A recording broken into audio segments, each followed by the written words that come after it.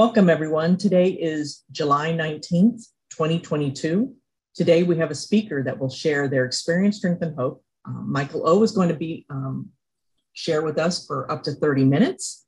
And then shares will be timed in accordance with the number, open sharing will be timed in accordance with the members present.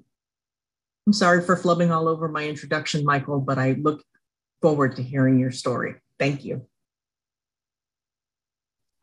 Thank you so much. Good morning, good afternoon, good evening. I think I've covered all of the time zones that are represented at this meeting.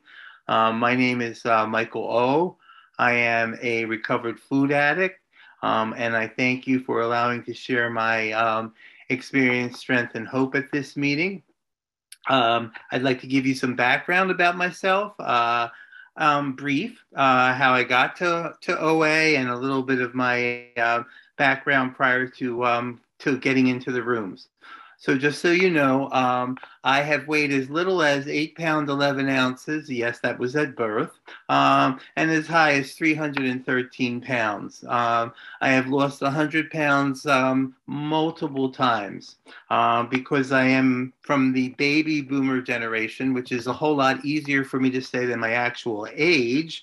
I came in at a time, or I was born at a time when it was easy to obtain diet pills. So I realized at that point that I could very easily have become an addict to pills versus food. I also joined the various pay-by-the-pound clubs, you know, the weight loss clubs.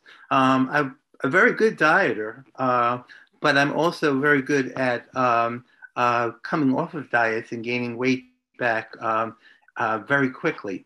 I have tried, when I say I've tried pretty much everything, I really have. The only thing I perhaps have not tried was any of the surgeries, because they were not around when I finally got into the rooms of OA. And but I did something that that I think was probably the craziest thing ever, and that was where I had the urine of pregnant women injected into me, and they told me that I would feel euphoric, and I liked the day one instructions. The day one instructions were, we need you to build up your fat cells.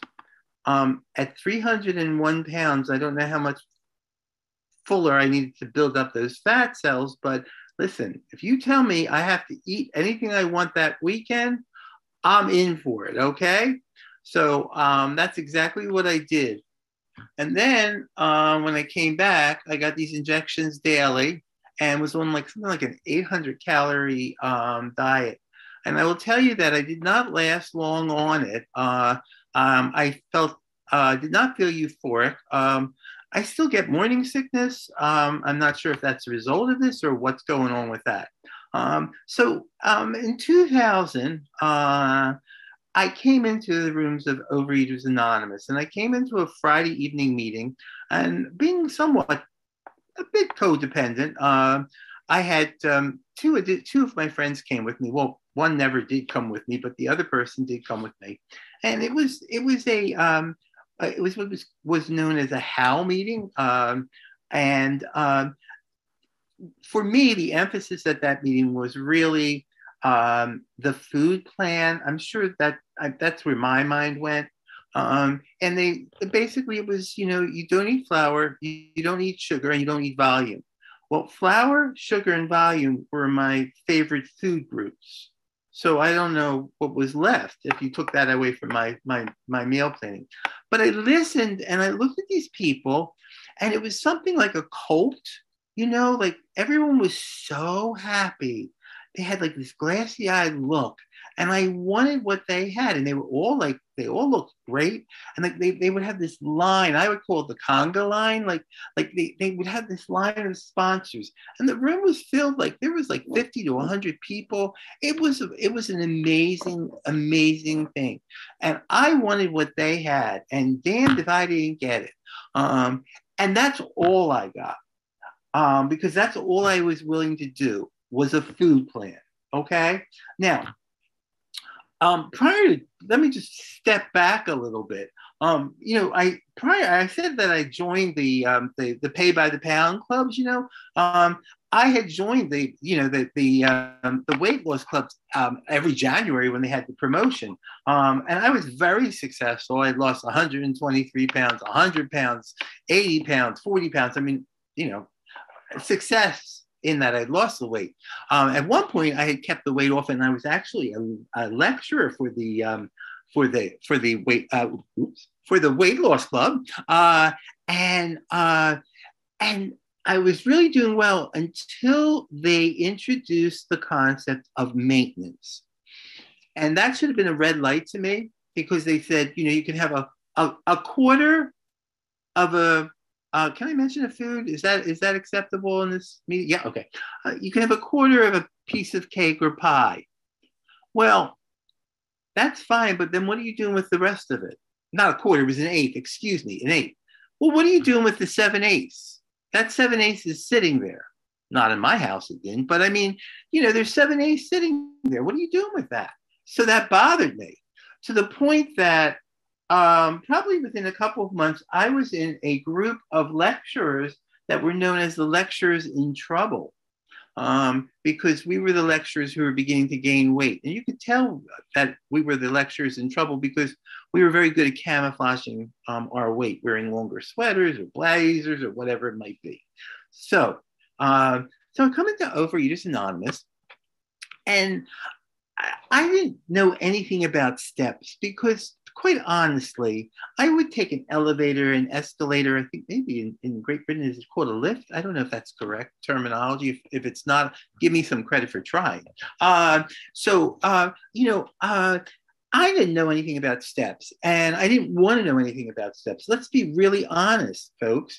You don't put step 4 on your bucket list. I want to do a step 4. That's going to be on my bucket list. No, I don't think it is, really. Let's be honest.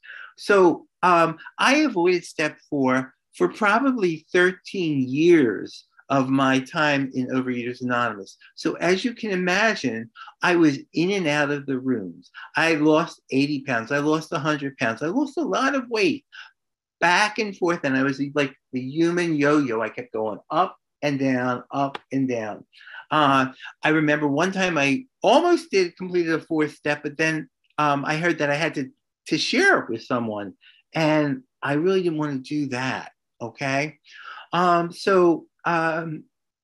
What happened next was I began, I was very selective with sponsors.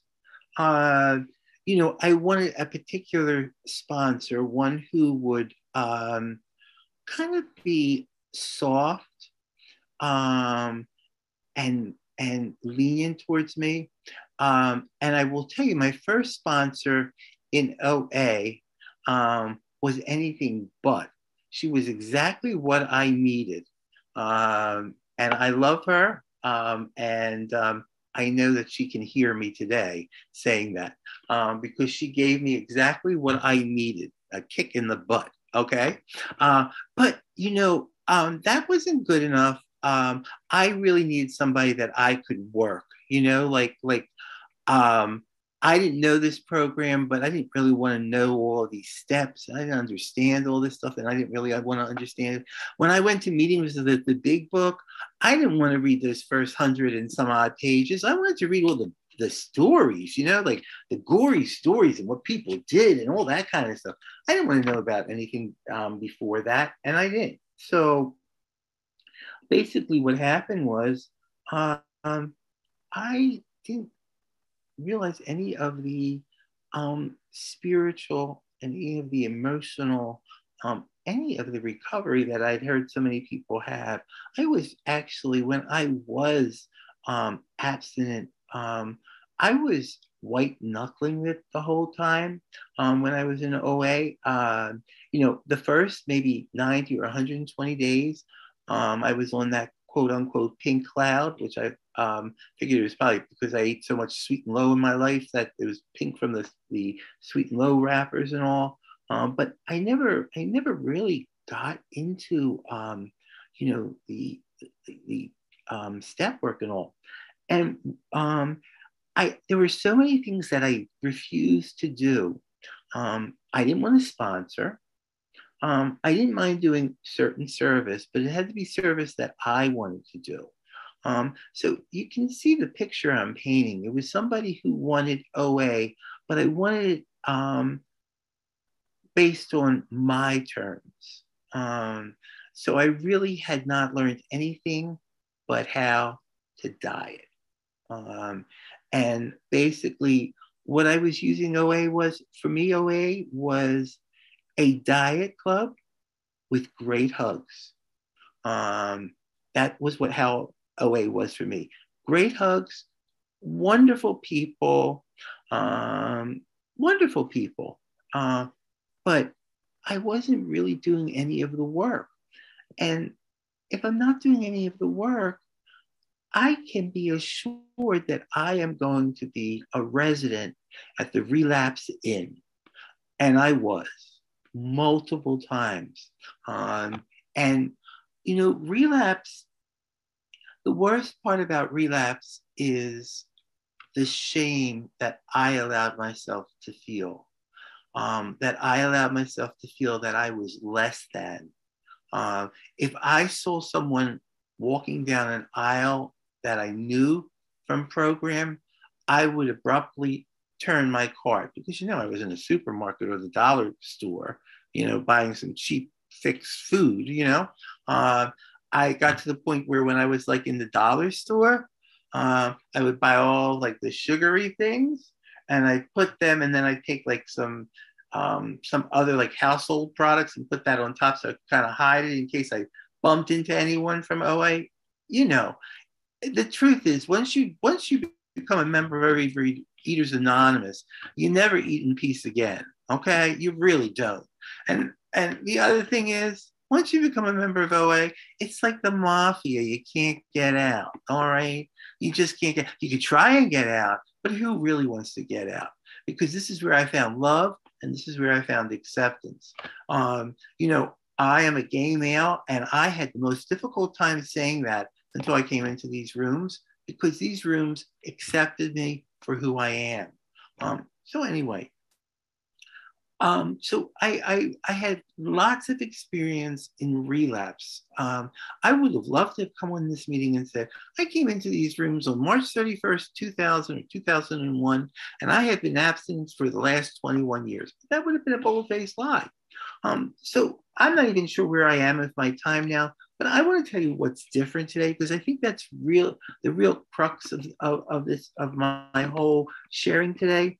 The last time I went through the steps, just to let you know, in about 2013, 2014, someone had asked me, they said, if you come back, I would be more than happy to be your sponsor.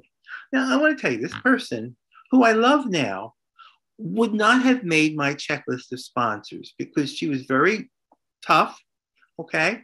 I couldn't get away with murder with this person. So why would I want that person to be my sponsor? Okay. They would ask me to do something and I'd have to do it. How awful would that be? Right? I'd have to be accountable.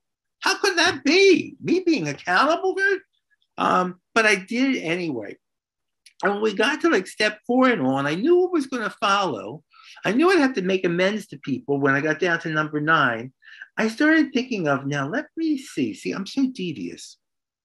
Who do I need to make amends, but it's not humanly possible because they can't be found in this world.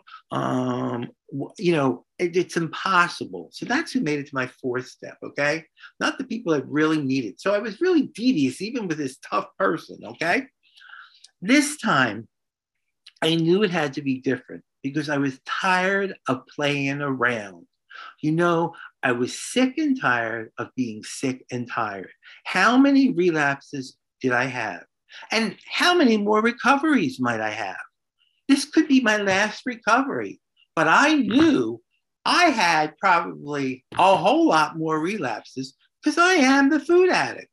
You all in this room, how many? We got 149 people. I know all of you think you're food addicts, but let me tell you something. I am the supreme food addict, okay? I can outbeat all of you. Not something I'm proud of, but it's the truth, and you need to accept that. So anyhow, so I knew this time had to be different. And this time I was willing to listen. And this time I was willing to follow good, orderly direction. And this time I did what I was told.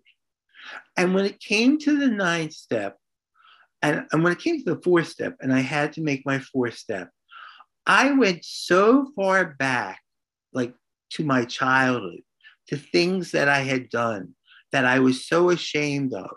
And when I gave my fifth step to my sponsor, I said to her, "Are you going to turn me into the police?" And she started laughing. She said, "Oh, please. This is nothing compared to what I've heard." And I had things on there like, like my mother who had since passed, I owed her an amends.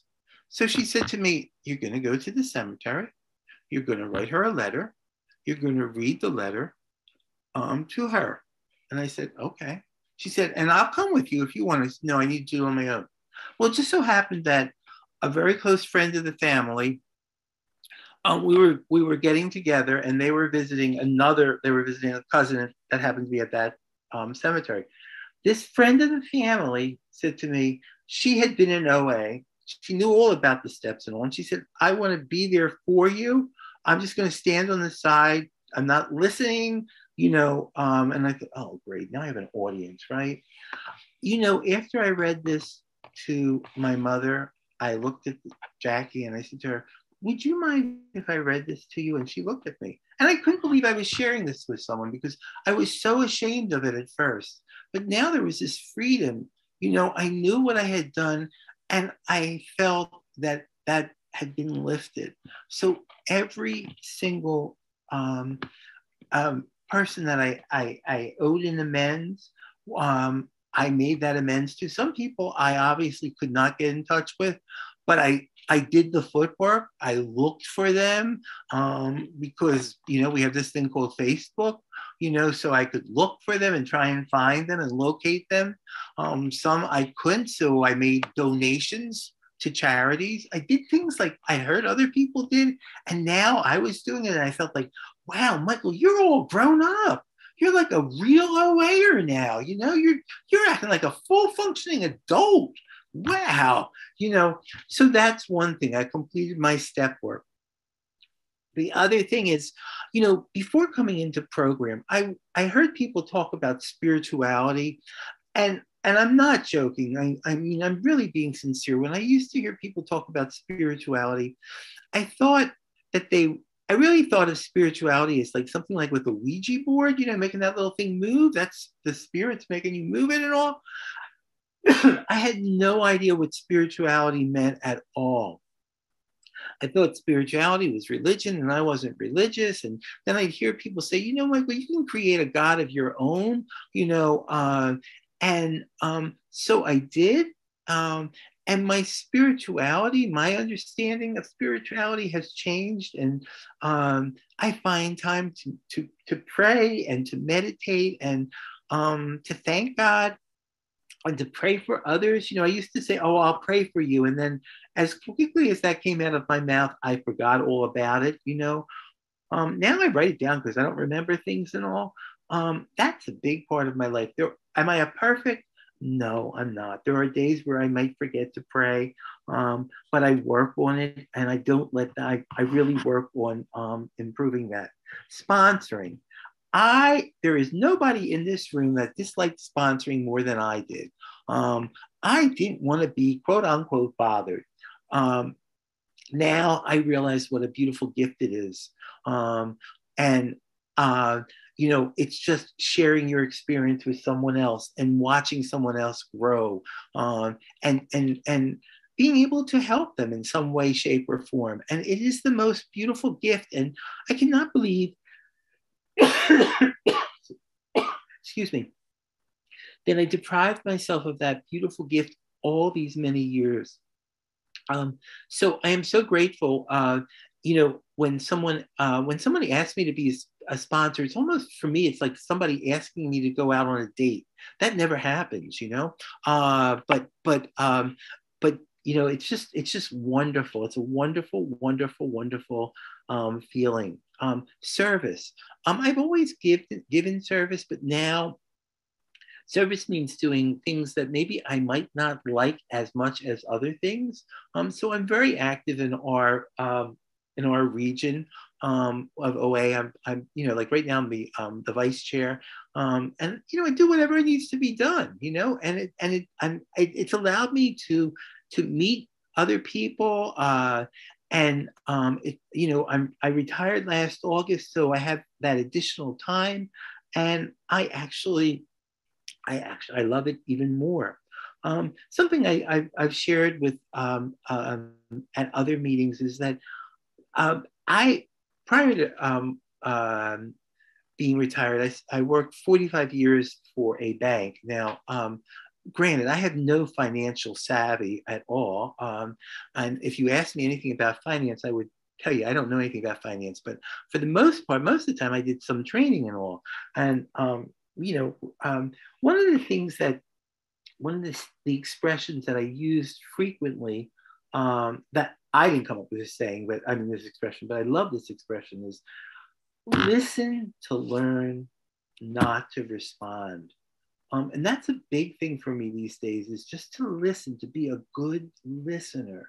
That's so important, because when somebody comes and talks to me from OA, whatever it is, they don't need my advice. I'm not going to tell them anything that they haven't already heard or they don't know, but they just need to hear themselves talk, and they need to have a gentle, empathetic person listening. Excuse me, I'm so sorry. The other thing is, I'm a compulsive shopper. Yes, I am.